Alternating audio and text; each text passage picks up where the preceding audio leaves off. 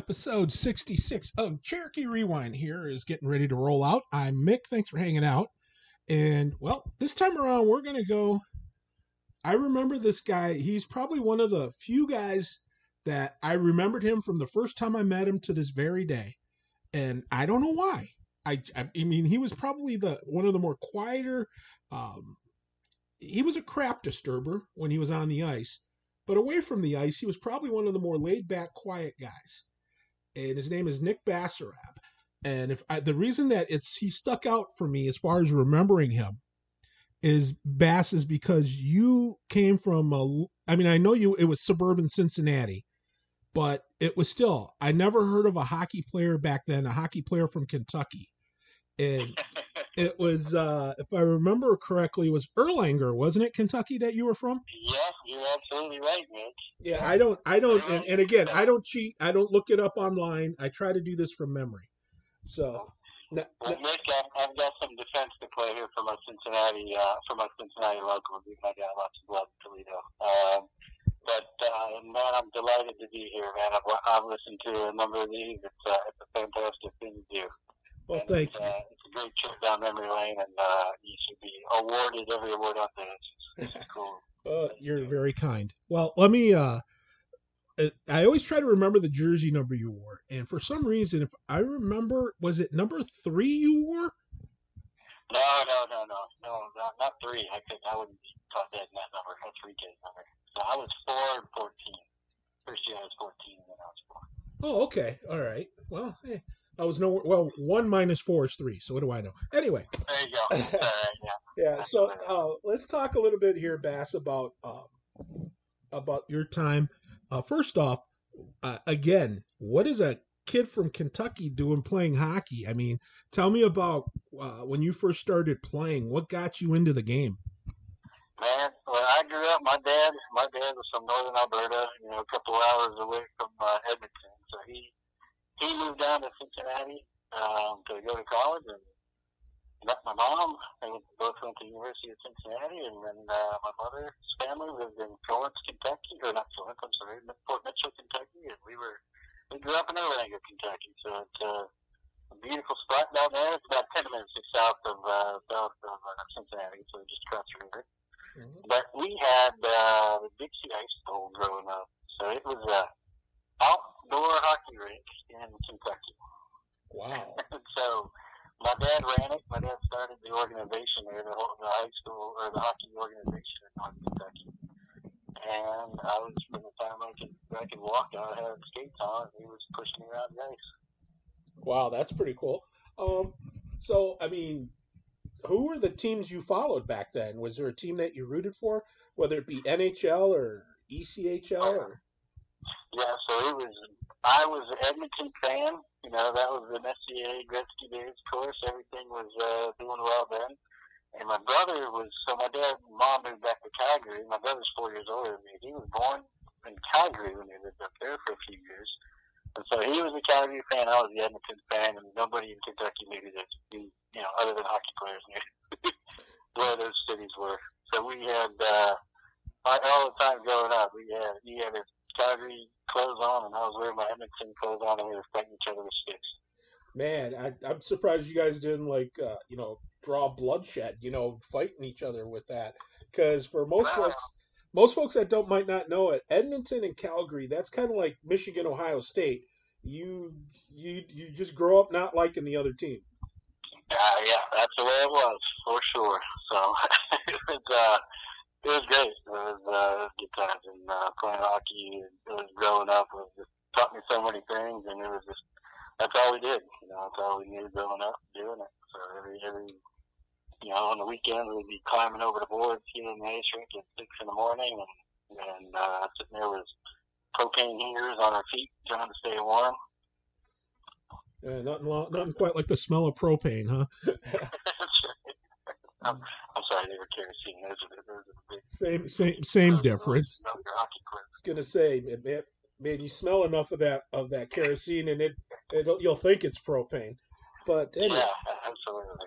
So now, I mean, I guess you had one outdoor rink there, but I mean, really, overall, even if you include Cincinnati, there weren't a ton of sheets of ice for kids to play at. Um, I mean, Well, we had so when I first started, yeah, we had North Kentucky, and then we had the BCH Bowl, and then we had Northlands in Cincinnati, and then there was another outdoor rink up in Hamilton, Ohio, up near or Miami, Ohio. And from there it was Dayton or Athens or Indianapolis, you know, and the great one was Troy when we used to go play up in the old Hobart Arena. Right, I don't know if you've been there, but that's just an awesome old barn. Yeah, Hobart Arena. Yep, the Troy Bruins, if I remember. Yeah. Oh yeah. And then we had Cincinnati, of course, the Gardens was a classic place that they just demoed a couple of years ago, so that was sad to see. Yep. But we had a couple of sheets, and then we opened up a couple of new rinks in North Kentucky, just down the road from us after the H Bowl closed. And then Cincinnati opened up Sports Plus, and they had a couple more sheets there. So, yeah. But I got a lot of defense here to put up for Northlanders. So I played that trash talk a few times here on that. I grew up there too, so I played in North Kentucky until I was a Pee-wee, and then went up to Cincinnati and played. Well, when there's nothing else, I can understand it, but I'm sorry. I mean, when you're sitting, okay, where's my broadcast position? Is it? I didn't expect a gondola or anything like Maple Leaf Gardens, and I didn't expect it to be some, high profile or high end, broadcast booth. No, but I mean, when I had to sit ringside on a picnic table, just saying. Well, the dangerous thing is you had to help hold up some of the glass there, it's custom to blowing out. That's true. You speak truth there, Nick. We had the corner. We were young kids playing up there. They had the corner. They locked her in. You either had about 20 feet and it was 3 foot wide in the bathroom, or you had a corner where they just put a brick wall up to close it off so you couldn't see, but there was no roof, so it was still 50 degrees in there, getting dust all the time. So they also had the bed sheets up there too. They put a clothes string across, and they would hang a bed sheet over it. And you just look behind the bed sheet. We were happy we didn't have to go out there and scrape the snow off the ice, Well, there is that. Large. I remember one time we were trying to push. We had a bunch of 12-year-olds in Northern Kentucky. We were trying to push the Zamboni off the ice, but we didn't really budget, so we just had to play around it one day. Well, you know what the funny part is? That actually happened in Toledo once. One of the Zamboni they used. It was the original Zamboni from our big arena here, our old arena, the Toledo Sports Arena. And it was, I mean, to say it was old, that's being gentle and kind. But what I remember, what was funny about it was during a game, one of our games. I think it was like in it was in the first intermission or in the second intermission. They were trying to resurface the ice, and the Zamboni, for some reason, it stalled, and it had issues. So it was like, okay, well, they were going to push it and try to move it down the ice and get it off the ice. Well, in the process, one of the front wheels literally rusted off. It fell off. And I felt, I mean, looking back on it, it was hilarious, but I know that the guys that ran the arena, Lee Ekman, Donnie Manders, and those guys, and Sapp was still with us back then. Oh my God, they probably were spitting nails. They were so mad. But it was hilarious, man. The thing they used some sort of long, heavy, or some big metal bar, and they jammed it in there to be the front right wheel, and to lift it, and they had to limp it all the way down. And it wasn't like it was near the, where you drive off the ice. It was at the other end. Oh, of course, yeah. Yeah, so they had to limp it all the way down the ice, and oh my God, that is still to this day probably one of the. It wasn't funny, and if you ask them, they would tell you it was disgusting. but it was probably one of the funniest things I ever seen in my life on a hockey rink. I know there's just a good stories that go along with it, man. That's awesome. Yeah, that's what makes this game so great is the stories. Oh, yeah. You know, and that's why I do this. So now for you, how old were you when you first started playing organized? 4 or 5. You know, it was Adams, whatever, mini bites, whatever. You know, I remember the first couple of practices. My dad was coaching a high school team, and so it was the beginning of the season, and we were supposed to get out. And our friend, you know, a good friend of mine, our family was coaching us kids, and I was too shy to go out on the ice with them, so I wouldn't go on the ice for the first couple of practices. And but I would go out with my dad's team, all the high school kids, right afterwards. Huh. So after about the third or so practice of not going out with those guys, I got out with them and just started playing after that. So it was 4 or 5 years old. Huh. Okay. So now, so who you said did your dad coach you at that age, or who was your coach? No, it was Kaufman, Eric Kaufman or Gary Kaufman. So Kaufman's are actually Eric is coaching the high school team coming up this year in Northern Kentucky, and I played with them up to coach Pee. But yeah, his dad was a coach of ours early on. Okay. And just great. You guys were one of the best coaches I ever had. Good times, and we used to go over and play shinny in the driveway afterwards too, or all weekend long, you know. Dang. So, nothing wrong with that. So yeah. So now, where did you go after that? Where did you? I mean, when you started getting serious about house league? Yeah. So I played Northern Kentucky. So I think it was played in high school just for a couple of years, and then when we were Squirts, they opened up a new arena down there. The indoor one. So I played there in Squirts, and then when I was Pee Wee, I went to Cincinnati and started playing there. Played for the 18, whatever, travel teams. And, that was a blast. I mean, just loved it. I mean, good area, good organizations, good coaches. We didn't have a big influence of, actually at that time we did have the Cyclones had come in. I couldn't tell you what year it was, but it was, the early 90s when the Cyclones came in, and we got to see some pro teams in Cincinnati again, and we'd go down to their games every Friday, Saturday night. Well, probably didn't have a junior influence or anything like that. I didn't know much about junior hockey until I was about 15 or 16.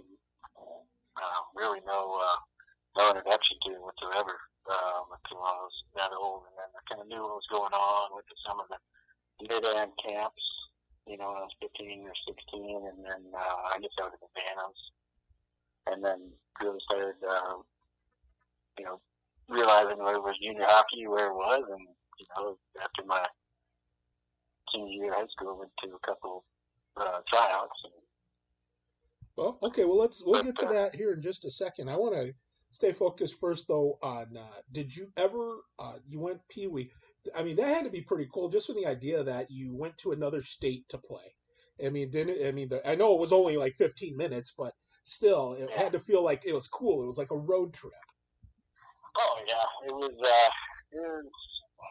twice a week we got there and go, 30-minute drive to the other side of Cincinnati to go play, and it was good. It was, all of a sudden you get friends from all over the place, all over Cincinnati, and just, it was a great community. I even in Northern Kentucky was good. I mean, when we were growing up, I remember we used to go over to one of the person's house. They would hold all the equipment. So you used to go and said, not everybody bought their own equipment, right? You go over there and pick out equipment that worked for you. They just sit and you go out at the end of the season and turn it in. So you would share about, we would have some of our own equipment, but we'd also be, borrowing some other stuff. And okay. That was cool. And then, again, when you're older in Cincinnati, you just got to know a lot of people around town. And, all of a sudden, friends from all over the place, right? Still friends to this day, with a lot of them. I was going to say that's the cool thing about that sport, but also, the idea that it kind of makes the area smaller. It makes it a smaller world when you get familiarized with it, and you also get to make some friends and know them and realize that oh yeah, they're just over in Cincinnati, or they're over from wherever, Hamilton or Indy or wherever. But just the idea that it just kind of makes it smaller, so it doesn't seem like the great divide, across the Ohio River.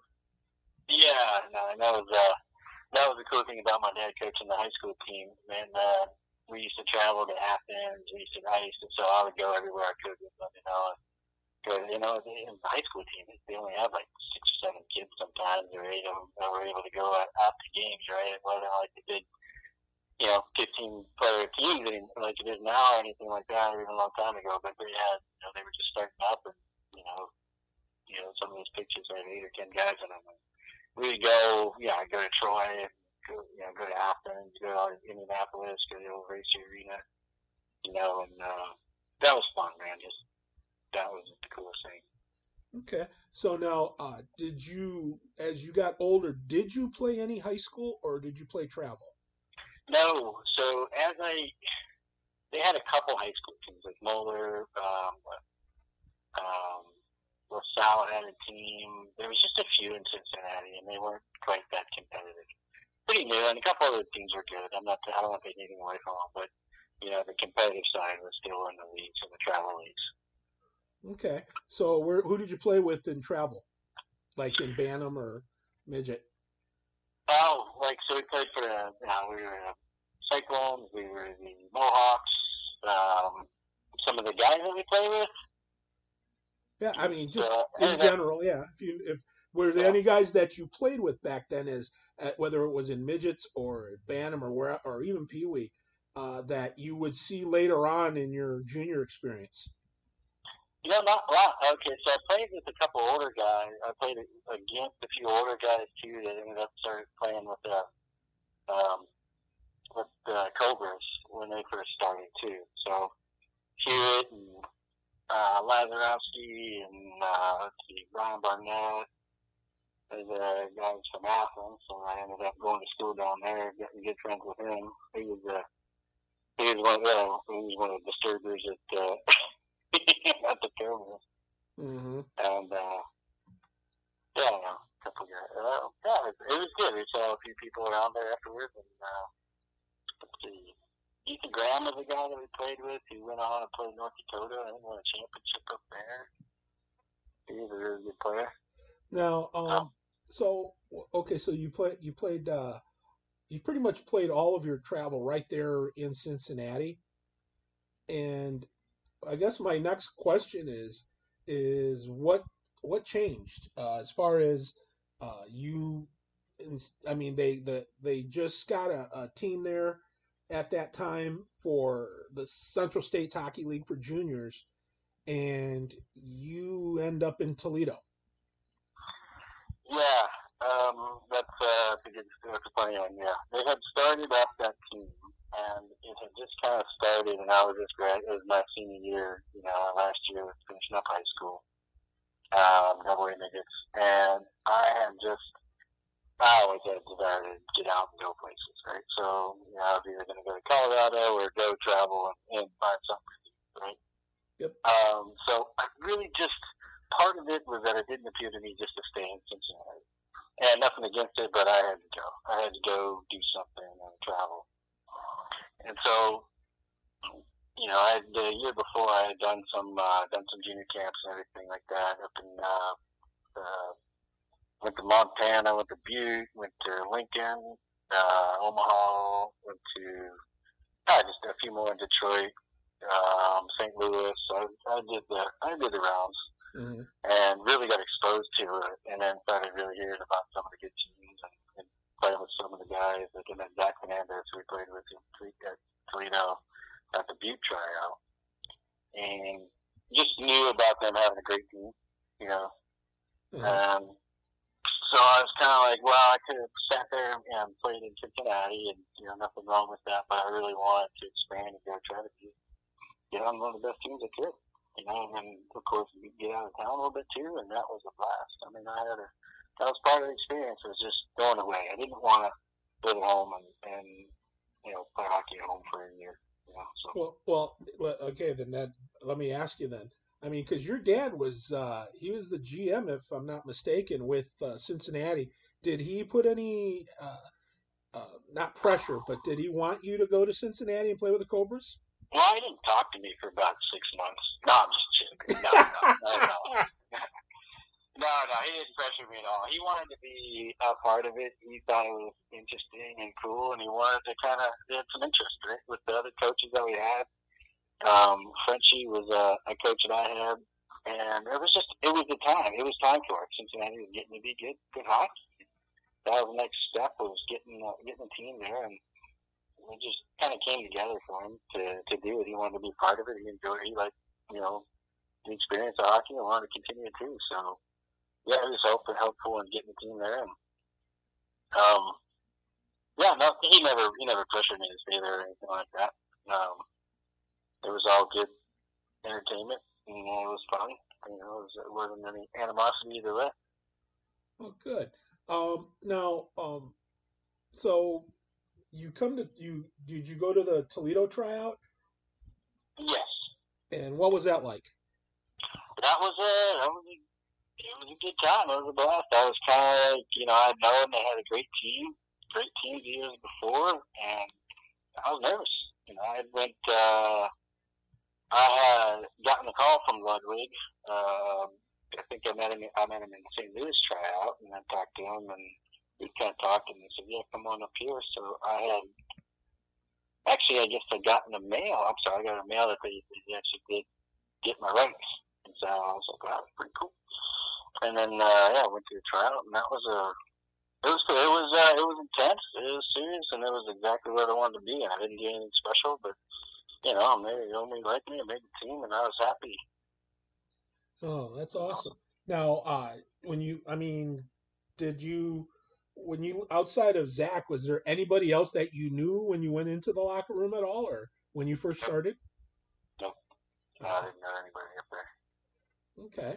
So No. did you have to do anything did you have to do a fair share of scrapping or anything like that when you were in there? I don't think I got in any scraps there. I try to defend myself with my stick as much as I can, or that, but I never. That always is entertaining to me. I like to use my stick as much as I could, but no, I didn't have to. I didn't really get to blast anybody, or try to get my face pounded in from anybody there, because we did not. When I grew up, we didn't fight in high school. It just wasn't that kind of game. So. Mm-hmm. I wasn't about to kind of jump in and tussle with anybody who I didn't know. That's for sure. Okay, so you go in that first season in Toledo. When you first lined up, do you remember who your line mates were? Ah, man, I was trying to look at that. I can't. No, it's hard to say. I played with. I don't know. I played with quite a few. Played with. Ben, yeah, I played with Ben quite a bit. Oh man, you're grilling me now. Yeah, you know me, I'm Mr. Hard Hitting. But I know, man. Jeez. Dane, Ben, trying to remember who else was at that era. That was. Larry was a centerman. He was just a. Is that Willard or rocket Brian? Ship. Larry Brian was a rocket ship. Yeah, that dude had. Meisner a decent amount, quite a bit. Who's that? Brandon Meisner. Oh, Meisner, yeah. He is another crap disturber. He would just go into the corners, and now the guy was literally like 5'0" and he played like he was 6'5".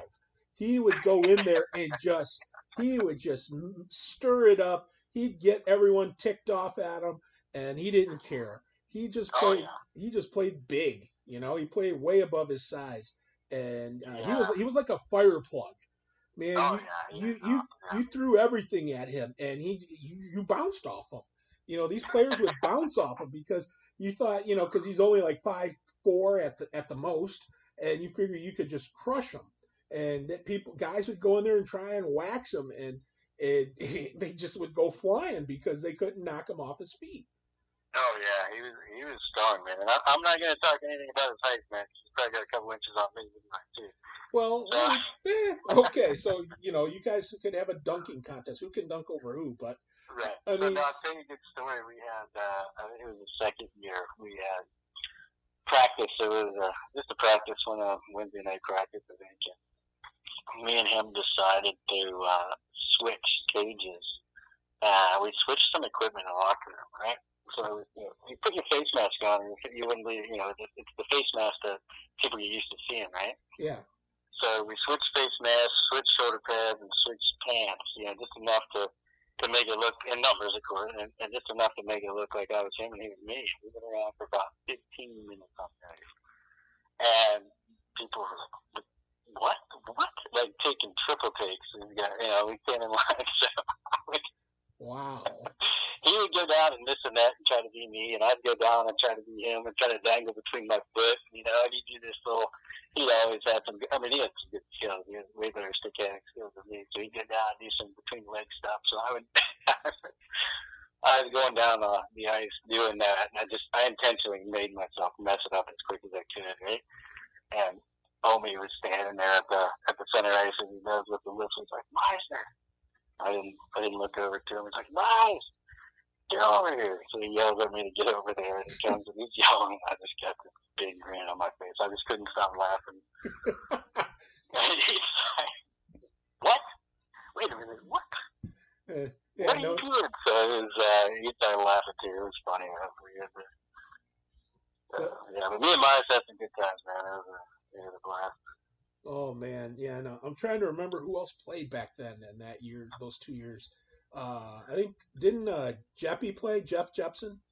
Yep, Yeppy. Yes, sir. He was a beast too. Yep, he could play. And then of course that was Rado with you guys back then? No, we had Rico Day, we had Darlis. Oh, Darlis, good old Dotis. Paul Guthrie, Jordan Levy, Johnny Holtz, Gardner. Oh yeah. Donald Krolak, Ian Soldano. He was about 6'10".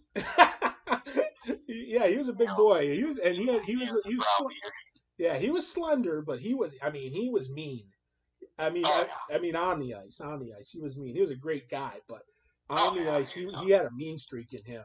And of course, I figured all that time living in Maine, I'd probably have a mean streak too. But seriously though, I mean, he was one of those. He had all the tools. He put the power and power forward. So I mean, but I saw him a couple of years later. We went over to play in Austria for the World University Games. So me and Bobby Mays and Ian Soldano played for USA in 2005 over in Austria. Man, that was a good time too. You know what's funny? I remember Bobby playing over there. So Donna went there, scared him. Yeah, that's the thing. I remember Bobby playing over there, but I didn't know that Ian played over there. Yeah. Wow. That goofball never told me. Anyway. Oh, yeah. But it's I mean, that's awesome. I think anytime you can do that World University Games, I mean, that's a great experience. It gives you a taste of the international game. It gives you a little bit of a taste of what going outside your normal wheelhouse and playing, in a high stakes, a high, pressure situation like that. That's pretty cool. It was the coolest thing. Probably one of the best experiences in my life for sure. It was intense, and we got it all off our shoulders in the first game because we go in there and it's 12,000 people. We're to kick off. We were the host. We played Austria, so it was a kickoff event for the whole games, right? Yeah. And we got it all on our shoulders because we lost 8-1 within the first game, so it worked out. It's weird. But you know what? We had some games and we almost made the medal round. We came back and we were 3-3. We lost and we couldn't make the medal round in the goal differential. So we had a blast, man. That was an experience, that's for sure. I was gonna say, I'd be interested to hear if there are any stories off the ice that you'd be able to tell. He's laughing too much. That tells me no. Sedano, like I said, I love the Sedano story because he was everywhere we go. Everybody's kind of, they get Americans come over there, right? And they have, all the Americans talk about Arnold Schwarzenegger, right? So Sure. we go over there and they say, don't mention Arnold Schwarzenegger. For God's sake, nobody wants to hear about that. I'm kidding, right? So, of course, we're at after one of the games, and we're at all they had like the one restaurant bar really that hosted everything, and we go down there. And of course, you hear Ian Sedano's Austrian Arnold Schwarzenegger voice come out, and then you hear somebody say it, you look up, and it's the tallest guy in the room anyway. So, okay, well, we're all safe. It's like, nobody's gonna throw him out, so we're good. God, that is funny. Oh man. But so I mean, how did you get recruited for that? We just had it was in Colony ACHA. They had a tryout in the summer, at the end of the season to go to, and the year before. So we went to the tryouts, and man, they just kind of picked it. Kind of the same thing as anything else, man. Their coach was from Illinois, and that was good. It was just with 60 guys at camp too, try it out, and I ended up making it. So that's awesome. So now, I guess let's get back to Toledo here first. We got plenty of time to go through all of this, but so you're in Toledo. Do you remember anything about your first game in the Cherokee uniform? Were you nervous? We had a game, and so Guthrie's a storyteller, man. That's what I heard him talking about. But we had a game up in Ontario, preliminary game, and it went like a Canadian, hockey game might have gone, where we had a couple fights on the ice, a line brawl on the ice, and then sure enough that ends, and there's a line brawl, or not a line brawl, but a couple people fighting underneath back in the corridors, which is like across the ice, so nobody could do anything about it. But it was a battle. Man, I can't remember our first TC game, but my memory's a little fuzzy sometimes on that. But I've got a lot of videos that I get to go back and watch, man. That's for sure. Oh, okay. Now, do you remember your first goal? Oh no. I remember maybe my first penalty. I don't know, but no. That's funny. For some reason, guys that are chippy players, that are more role players types, they're more physical. They remember things like penalties and stuff. But you ask them, you would think if they weren't 50 goal scorers, you would think they'd remember the goals, since they weren't as many as like a Larry Willard or a Larry Bryan. But hey, you know what? They remember them penalties like nothing. But, now, you remember the locker room, remember the fun times we had, man. That's for sure. Well, that's a good thing. Now, it was an education, man, and it was good. We were like 19 and that. I think first year it was gonna be. Everybody's gonna say it'd be hard to get to that 20. Like, yep, sure was. No. But yeah, it was a great team, man. It was got them all over the place too. Yep. Yeah, there was. I was gonna say because. Like I said, I throw out names, but that's because they're kind of in that era. I just can't remember which years. But yeah, because on defense you had Rico Day. You mentioned him. He was with Justin Davidson, wasn't he? Yeah, him and Davey. Yeah, and then we had Bill Nowell and Krolak. Yep. We had Fish back there. We had Adam Fish. Let's see, who else do we have? Pete Darlis, I don't know, was he a defenseman or he was a defenseman. Didn't go past the red line, I don't think. He kind of waited till he really just stood on the other side of the other team's bench waiting for somebody to come off. Oh man, God. Dotis has probably got a smile on his face if he's listening to this, a mile wide. But it's, I mean, the other thing too, Bass, I was thinking about too is I'm trying to think of some of the guys up front. We mentioned Jeppy. You mentioned Adam Fish, which means I think did you get to play at all with Ferenc Satlos? Ferenc, absolutely. Yeah, we played with him for the first year for sure. So yeah, that dude. Oh yeah, he was good. Yeah, that dude was a beast. He could play. And of course, yeah. I can never think of him without. I can't say the whole thing, but I cannot think of him without thinking buckets off, and, and that goes back to a couple seasons prior when he was with the national championship team. That was his first year there, and they were teaching him English. Let's put it that way. And they were really good about teaching him English, so to speak. Anyway, but I could speak pretty good that time I was there. We had Potsy there, Ryan Potts, Nate Arthurs, Kelly Kester. Holy crap! You guys had like an all-star team there, because those were some really good players. I mean, Potsy, of course, Kelly Kester. My gosh, that dude back then, I never seen a guy who, I mean, as he got older, he would take that team on his shoulders, and he would literally, it was like the other team against Kelly. And that's no slam on our guys. It's just that that kid was so amazingly talented. His problem was that he wasn't 6'5". Yeah. Oh yeah, he was. If he would have been 6'5", that dude would have made it to the show. Yeah. He had the wheels. He had stick handling. He could shoot. Man, he was a package. That's for sure. Yep. Just the only thing that poor kid didn't have was he wasn't 6'5". He was he was a short guy too, but he was speedy, and man, that guy could just flat out play. Loved watching him play.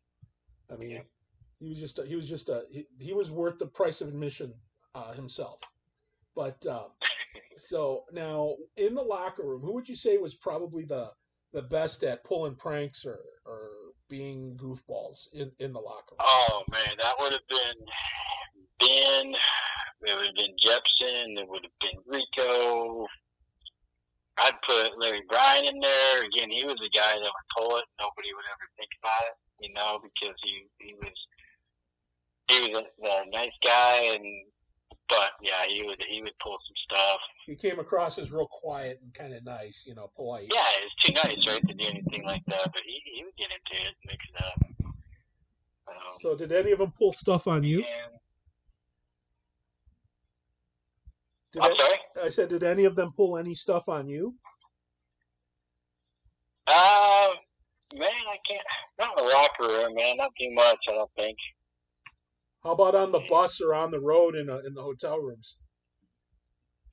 Well, we had a couple leaners going in the hotel rooms, phone calls in the middle of the night. We'd have, ordering pizza they didn't order, come down and get it, we'll pay for it. Well, no. So we'd have there was a few things that went on. Good night. But now, did you pull any pranks on anybody, or? Oh man, here, let's see how they put me on here. Hey, I don't think I did too much. I was gonna say, I was a nice guy. I didn't do oh, you were angelic. I know. Yeah, right. Yeah. You can fool some of the people some of the time, Bass. I know better. But man, we gotta get a group chat going to remember some of the stories. Yeah, that's true. We'll have to do that. I'm thinking of doing that sometime. Just getting a group chat going and do something like that. But now, when you played, who are some of your biggest rivals as far as teams you really got yourself fired up for? Teams that gave you guys a really hard time and you didn't like too well?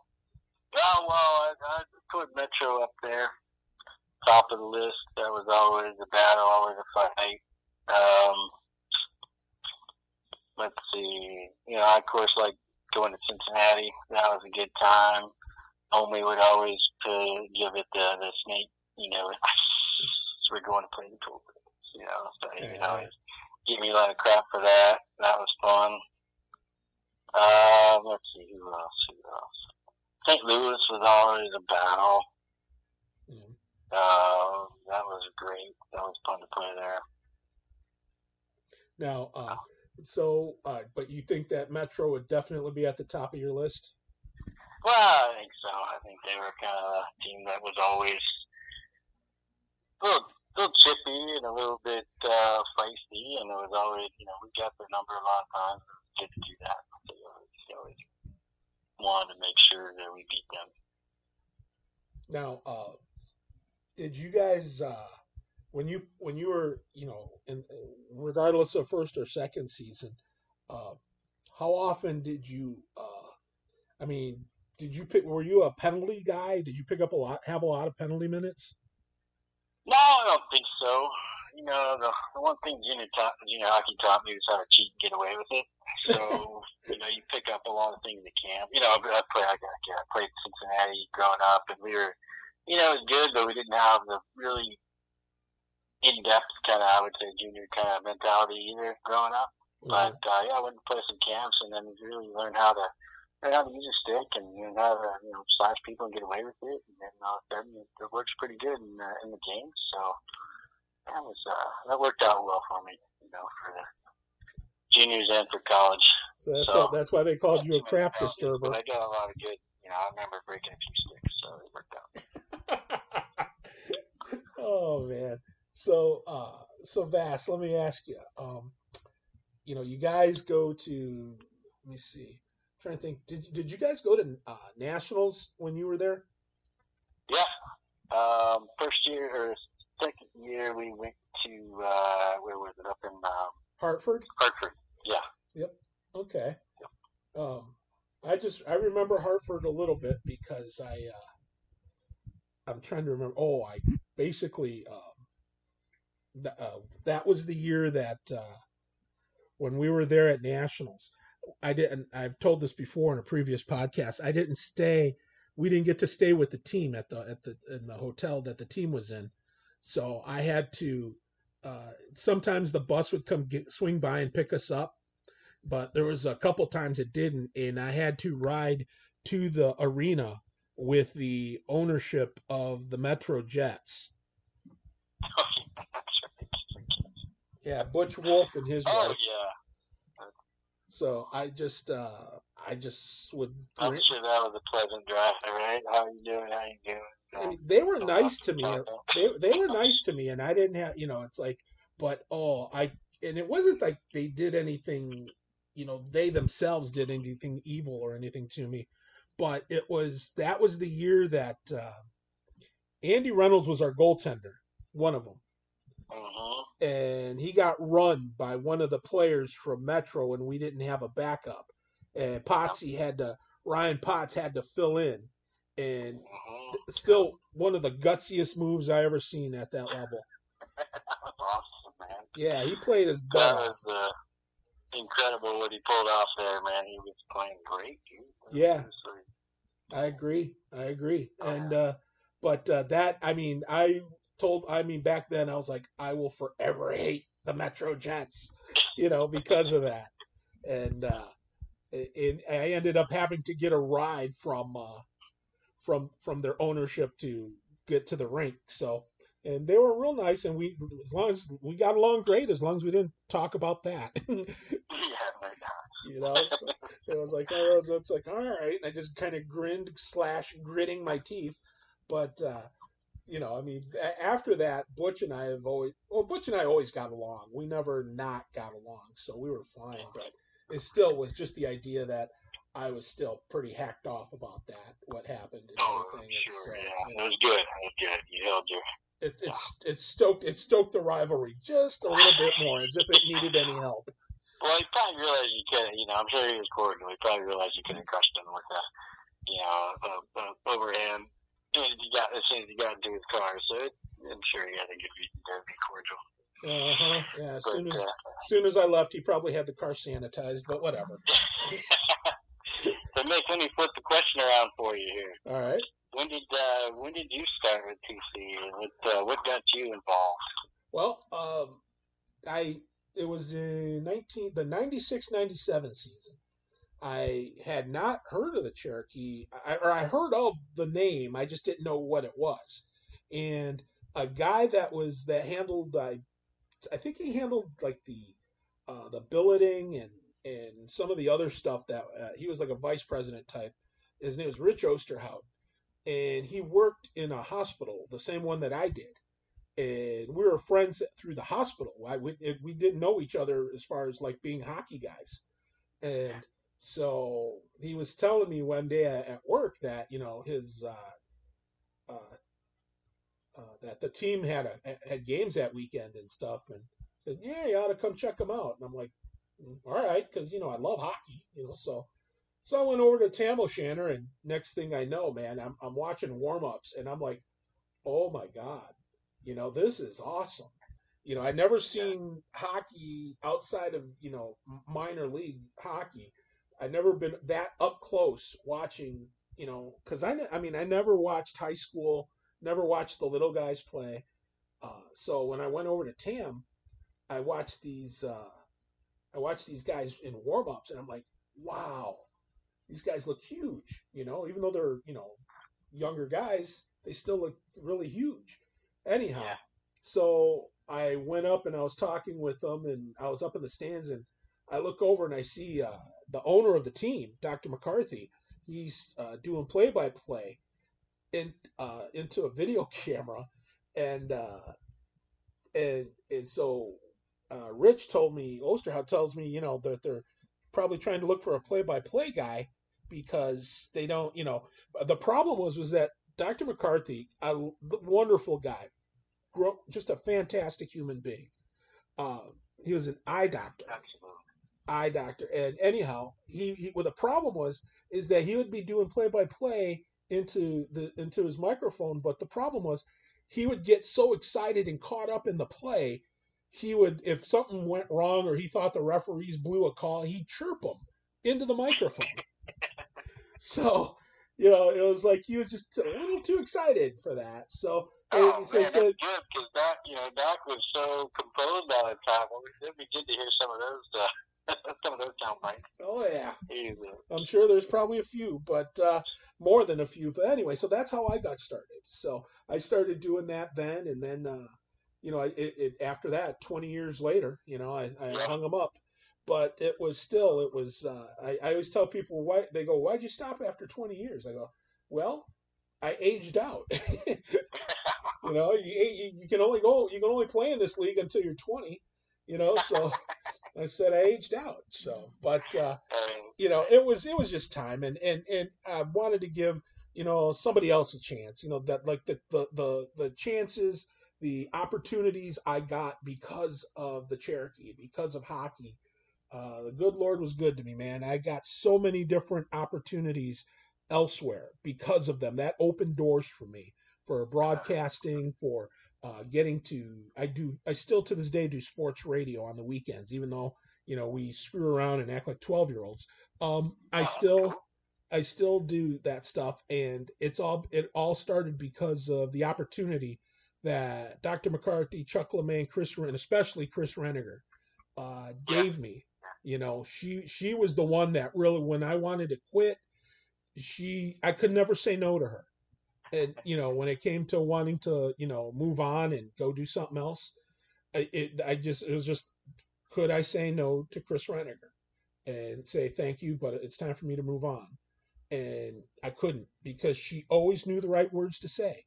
She would always say things like, I don't think you realize what kind of an impact you're having, or, she would say those kind of things and I know she meant them. She meant them, and it wasn't just lip service. And it meant the world to me hearing that from her. And that's what kept me coming back, regardless of who the coaches were. I mean, I loved every single one of my coaches. Trying to pick who was my favorite would be like you trying to pick a favorite kid. You can't do it. You love them for different reasons, but you can't pick one over the other. It just isn't possible. So you just Yeah. So, but that's how. Phenomenal thing that you did, man. Because when we were there, I mean, it didn't have video, live feeds or anything like that. So parents would listen in from out of town, and you had a great, you did a great thing for everybody. Well, That like I was said, awesome. it allowed me, allowed me to do what I wanted to do.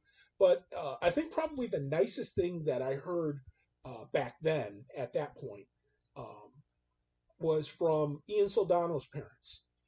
I think it was his dad. Um, Yeah. had sent me an email and said, he goes, I got to tell you, he says, I get, fired up about this stuff and everything, but he goes, I don't always get to talk to my son, he says, because he's busy doing his stuff. He says, so a lot of times when you're telling stories about, about the kids and stuff, he says, it allows us to stay in touch with our son. And we really appreciate that. And, I'm sitting here gobsmacked at that point because I didn't realize that impact that and I'm like, I'm just this goofy goofball from the wrong side of the tracks who I'm just this fat kid from the North End who just likes to scream like a schoolgirl and watch hockey. I didn't realize, all this other stuff. So, I never thought of it that way. And these guys opened my eyes.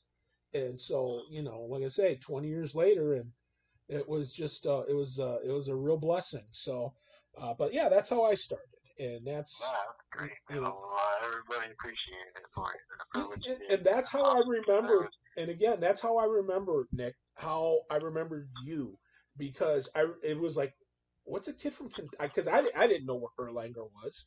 And it was like, I thought it could, I mean, for all I knew, it could have been down, on the Tennessee border, and I would have believed it. But I mean, I didn't realize it was suburban Cincinnati, but it was like, oh man, where is, I never knew where Erlanger was. So it's like, what's a kid from Kentucky playing hockey? And it's funny because we've got the team doctor now, Dan Hoffman, he's originally from Kentucky. Oh, is that right? Yeah, he was born, I don't know if it was Erlanger. I know it wasn't Covington, or it may have been Covington, but it's in that area. It's right in that area, just south of Cincinnati. And he was born and raised there. And but yeah, so anyway, but so yeah, it's you're not alone when it comes to hockey people from in Toledo from Kentucky. Yeah, there's a couple, I guess. There's a few hockey players over around, so that's good. Yeah, that's awesome. Okay. That's good to see an expansion. That's how it was. People would come down and start up an organization, and it just kind of started to flourish, and it turned into a great thing to have down here. So. Well, let me ask you: when you played for Toledo back then, when we had road games in Cincinnati, did you go and get to spend time at all with your family? Yeah, I mean, I would see them, and we'd go out to eat and everything like that. But we wouldn't, I wouldn't go stay there or anything like that. I'd still stay with the team full time. And my parents would come to pretty much every single game they could, in Toledo or anywhere. So they'd get in the car and drive 4 or 5 hours to, follow to get to as many games as they could. They didn't go too far, too many road trips, but they would go to a lot of even St. Louis or a lot of the Michigan games. So okay, I saw it quite a bit. So it was great. It was great to be able to play for them quite a bit. So. Okay, so now after your second year, when you finished playing for the Cherokee, what went through your mind? Were you like, hey, I'm gonna catch on somewhere maybe in college, or what? I mean, what went through your mind as far as what you wanted to do after Toledo? Yeah, it was just time to go to school for sure, and it kind of a quick decision and an easy decision to go down to Ohio University because we had gone there before, kind of scoped it out, and it's kind of the same thing. They were coming off of championship seasons. It was a great program. It was nearby, and we had some guys, Bill and Al Krolak, Hernandez, guys that had played PC, went there years before. Because I played with those guys 1 year at Toledo, and they went on to OU, and so it was an easy decision. It was good hockey, and at that time there were probably 20 really competitive teams in the ACHA, and we were always a top 5. Ohio University was always top 5. So it was, and then it was, like I said, it was close to family to come down and see, and it was kind of a no-brainer. You know, school was known to be really good at academics, and they didn't do anything else. Everybody was book smart, studied all the time, so it was good. No, they had their OU was known for having a good time for sure, and you know it was, they would. cool. We would pack that place, man. That place would be packed every single weekend for every game, and it held 2,000 people. It was filled to the brim, so it was. I had a chance to potentially go play some New York teams like SUNY leagues and stuff like that, but it just didn't appeal to me too much to go that far away. I mean, that was going to be it, right? I mean, I was going to go have fun in college, play hockey, and that was going to be the end of it. So I was, OU was a great place to kind of, go to college, get the experience, and get an education, and have fun playing hockey. Well, so now, of course, I'm not saying you're wrong because you're not. Ohio University was perpetually ranked as being one of the top 10 best party schools in the country. And now I'll just leave it at that. Yeah, well, we tried to keep that up there too. We wanted to keep all the records that we could get. So you guys did what you could to keep the dream alive.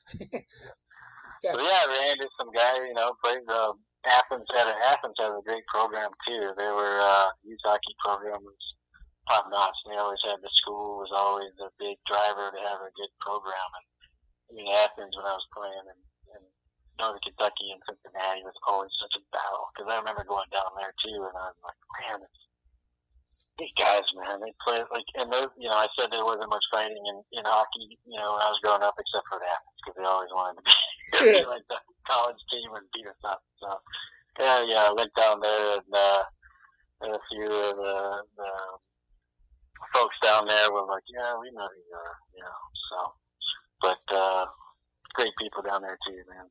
Now, some of those guys, you talk about. OU was kind of known back then as Cherokee South because Eastern Michigan was known back then as Cherokee North because they had a lot of guys that like Bobby Mays, trying to remember who else went up to Eastern. There was a number of them. Yeah, man. The whole together, I really back to Pittsburgh. But there was a few other guys too, that's for sure. With Eastern was always good. We always had some good games. I was gonna say, do you remember playing when they had Cherokee guys up there? Yeah, we would play Mays. And let's see, so Donald went to Weber State. We played him up there.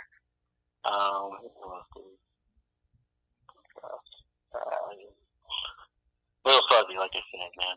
Yeah, but I mean, I know there. I remember one time there was a game. And it was Eastern and Ohio, and there were between the two teams, there were 10 Cherokee alumni that played in that game. There were 10 former Cherokee players that played in that game when it was Eastern versus Ohio U, and it was like, holy crap, unbelievable, But, oh man, Cherokee organization, man, top notch, man. Yeah, that's what it's about. So now, did you play 4 years at OU or? Yep. Okay, and what was your what were you getting a degree in? Man, no, I'm just kidding. Industrial engineering is what I got. So industrial technology, industrial engineering. So I didn't know what I was going to use that for, but it seemed like the easiest of the engineering classes, but. It always fit me. It was more practical type work. It wasn't the mathematics side of engineering, which I never really liked too much. So I was kind of the guy that liked to get out and work with machines or whatever. I mean, it was a good degree. We had more people. I would say on the engineering side, we had more people that would be chewing tobacco in class than most engineering classes. That's saying a lot there, Bass. Yeah, I kind of shortened it up, I guess, right? Yeah, there you go. So you play 4 years. Now, were you prepared to just hang them up after that, or? Oh yeah, for sure. It was. I mean, it wasn't easy. Don't get me wrong. It wasn't easy, but it wasn't going to go anywhere. I wasn't. Like I said, there's not a lot of skills for a guy who can just defend himself with a hockey stick. But no, I wasn't going anywhere, and I was like, time to move on, man. Do the next thing. So I moved out to Colorado and tried to find a job that allowed me to go camping and skiing and snowmobiling out there. So I moved into Denver with Guthrie and Jordan Levy and a couple other guys, Travis Kriebel, guy from OU, and yeah, we had a good time out there too. We had some good hockey crew moved out that way, and so that's where I started my career, and enjoyed Colorado. So hockey was a great thing. We played some men's league out there, and got into just assistant coaching. I was always traveling quite a bit, so that was always one thing I'd like to get back into is coaching and helping out. I always did a little bit of it here and there when I could, but it's great to see. It's great to be a part of the community. So I live down in Texas now, so there's a little bit of a hockey organization down here, and it's actually pretty good down here in Houston. The unfortunate thing is it's so far away, so you're a good hour and a half drive from some of the rinks. So, Ouch. But yeah, I was gonna say, you want to play in any tournaments or anything? The closest is probably Dallas. Yeah. Oh, not easy, because I was gonna say I know they've got a couple junior teams, or at least they used to, like in over in Rio Grande Valley and trying to think of where else, Amarillo, out in West Texas. But yeah, they had some good teams and some pro teams out there and everything too. So there's good hockey around, that's for sure. Oh man, still that's a long haul to get to play a couple of teams. But I guess we're spoiled here because you go from Toledo up into Detroit, and within an hour's drive you've got literally just your pick of the litter as far as how many rinks, how many programs, whether it's Little Caesars or Honey Baked, any of that stuff. There's all kinds of different organized hockey that you can play, and and that's all within an hour. So let alone the house leagues or if you play high school or whatever, there's just a ton of opportunity. Oh, that's great. That's awesome. Toledo is the center of it all, and I mean it's good. It was fun. It's a great organization, man, and I appreciate playing there with all the great coaches that we had. Man, you molded. Homie is kind of a molded of a coach, from my experience. I know there's been some other great coaches since then. But I had a blast playing for him and Ludwig, and Mike Whitten was the coach there too. Oh yeah, so, good old Whit. He's a piece of work, man. That guy. Oh man, there's someday. I'm not saying it's going to be anytime soon, but someday there's going to be stories told about some of the fun we used to have back then with him and Luddy and Omi. I mean, we're a fun bunch. I will say that. Oh yeah, no doubt. Yeah, it's too bad we couldn't. Everybody, we always had to go to bed and go our separate ways. But I'll just leave that. Yeah, Whit was the kind of guy that would teach you things, but he would have to whisper them all when he told you. It wasn't something he would shout out. Oh man, good. As Don Cherry would say, good Canadian boy. Yeah. So, but anyway, so now before we wind her up here, Bass, let me ask you, who would you say probably is the person that or people that influenced you the most on the ice when it comes to the game, whether it was a coach, whether it was a teammate, anybody in particular that really impacted you during your time playing hockey?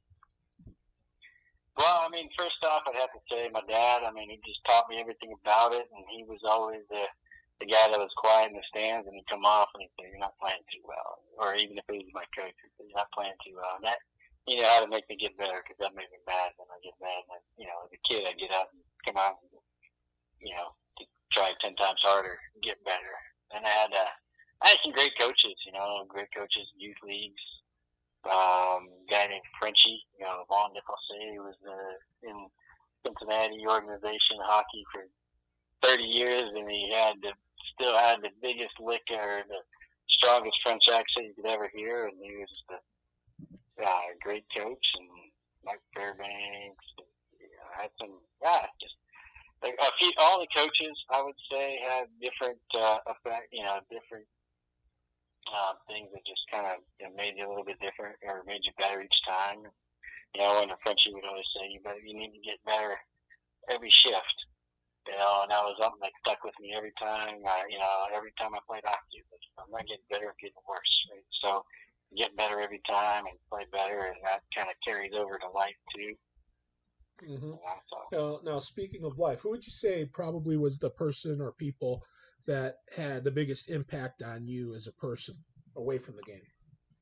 Away from the game, I got a few people I worked for quite a few years too now that I've worked with who are presidents, CEOs, I guess, guys that I've seen come out. I've worked with them for 15 years and started kind of the same way. And actually, the Canadian guys too. Because I work for a couple of Canadian companies and they're all hockey players too. But and then curling champion too, right? So just got a couple guys. I can think of a couple guys in particular that I really try to follow and emulate on my professional life, and just try to really be a little bit of everybody. Who just basically guys that don't want to be the best, always want to be the best, and always respectful and always ethical, and I really try really hard. Kind of the way hockey was. You're a beast when you're on the ice. Try to do everything possible, and you're a great piece, good person and respectful off the ice. So it was that was one of the big lessons and everything. That it's great to see when you have, especially when you have sports figures that can do that kind of thing. Guys that are you want to win more than anything, right? You guys like Peyton Manning, you guys like who would I say, just Gretzky or anybody else, who Bobby Orr, right? One of the greatest guys that ever kind of, you'd ever want to emulate in the world, right? Beast on the ice, everybody's scared of them and what they can do, and they're just respectful and nice to everybody off the ice. Okay. Well, all right. Last couple of questions. Actually, the last question. Well, first off, actually, no, two questions. First one, how's the family doing? I know you recently, not too long ago, became a dad for the first time. Yeah, we got married a year and a half ago. I mean, of course, I'm only 27, but yeah. No, right. A few years older than that, but no, just got married a year and a half ago, and I got a great 9-year-old stepdaughter, and we just had a baby boy about 10 months ago. So that's awesome, man. It's the greatest thing ever, man. Hey, nothing wrong with that. So that's pretty cool. Now, are you going to? Do you see yourself getting back into coaching at all? Yeah, I think so. It has to be. I definitely want to get back into hockey. There's no doubt about it. It's just hard to get it out of your blood. So it's a challenge right now with where things are and where we live. But it's something that once the boy gets a little bit older, I'm definitely going to introduce him to it. And I'm not going to force it, but I'll definitely encourage him if he wants to play. So we'll make it work. Nothing wrong with that. Anyway, and all you got to do basically is when he sees you sitting in front of the TV watching hockey every night, he'll catch on. Well, we got him a set of shitty sticks, but we're afraid to give them to him. But not yet. Wait for the terrible twos. That's the reason they call them terrible. Anyway, but all right. So get him a helmet first thing. There you go. Helmet for him and a helmet for you. Or actually, with in your case, you might need shin pads. You might need shin pads. So anyway, no. But the last thing, anything you want to say to the folks of Toledo, the Toledo fan base here that listen to this, alumni, old coaches, etc. Oh man, just thank you for everything. I mean, it's an amazing organization. It's always been top notch. All the folks that were associated with it were top notch, and you got the Robertsons, McCarthy's, man, you got Omi. You just got so many good people. Monet's. So I'm forgetting a few, but man, it's just everybody took us in and treated us great. And we stayed at some great Bill families too that took care of us, and I just say thank you, really. I mean, and it's great to see it helped out, and more than anybody knows, it's a pivotal time in life, right? When you're that age, you can go out and you still have, it's just great to be able to go somewhere and have a little bit of a structure and a little bit of freedom, and then realize what you can do and to play hockey. You get the opportunity to play hockey, and at such a good level was fun, and everything that people do on the ice and everything that coaches say on the ice has some sort of an effect off the ice, right? And they have an amazing effect off the ice, and they help out and do things the right way. So, hey, can't. I just like to say thank you for everybody and yourself, of course. Obviously, great to see it going strong. That's for sure. Well, likewise. Thanks. And like I said, you were always one of those guys that I always appreciated because, like I said, you were a disturber on the ice, but I got to know you a little bit off the ice, road trips and everything. And you were always just a really cool kid. You didn't try to be anything but yourself, and you were just that's just who you were. And it was you were always a good guy, and I remember that very much about you, and that hasn't changed. So I thank you for doing this here, Nick. And hey, best of luck. And I'm sure we will chat again because, like I said, when we get back to whatever normal's supposed to be, we're going to we're going to try and get a reunion together where we all just kind of come back and hang out. I mean, we may do an alumni game. I don't know. But big thing is to go watch a Cherokee game and sit and have a couple of pops and just laugh our butts silly telling stories. Absolutely, man. That would be phenomenal, man. I appreciate all of the kind words, and I appreciate you doing this. And then I look forward to it, man. It will be a great thing to do. There's no doubt about it. All righty. That sounds awesome. Well, that was number 14 and 4, Nick Bassarab, and I'm Mick, and we thank you for hanging out with us here for episode 66 of the Cherokee Rewind. Don't forget, you can subscribe to the Cherokee Rewind, whatever platform you use for MP3 files. All you have to do for your podcast is to go ahead and subscribe.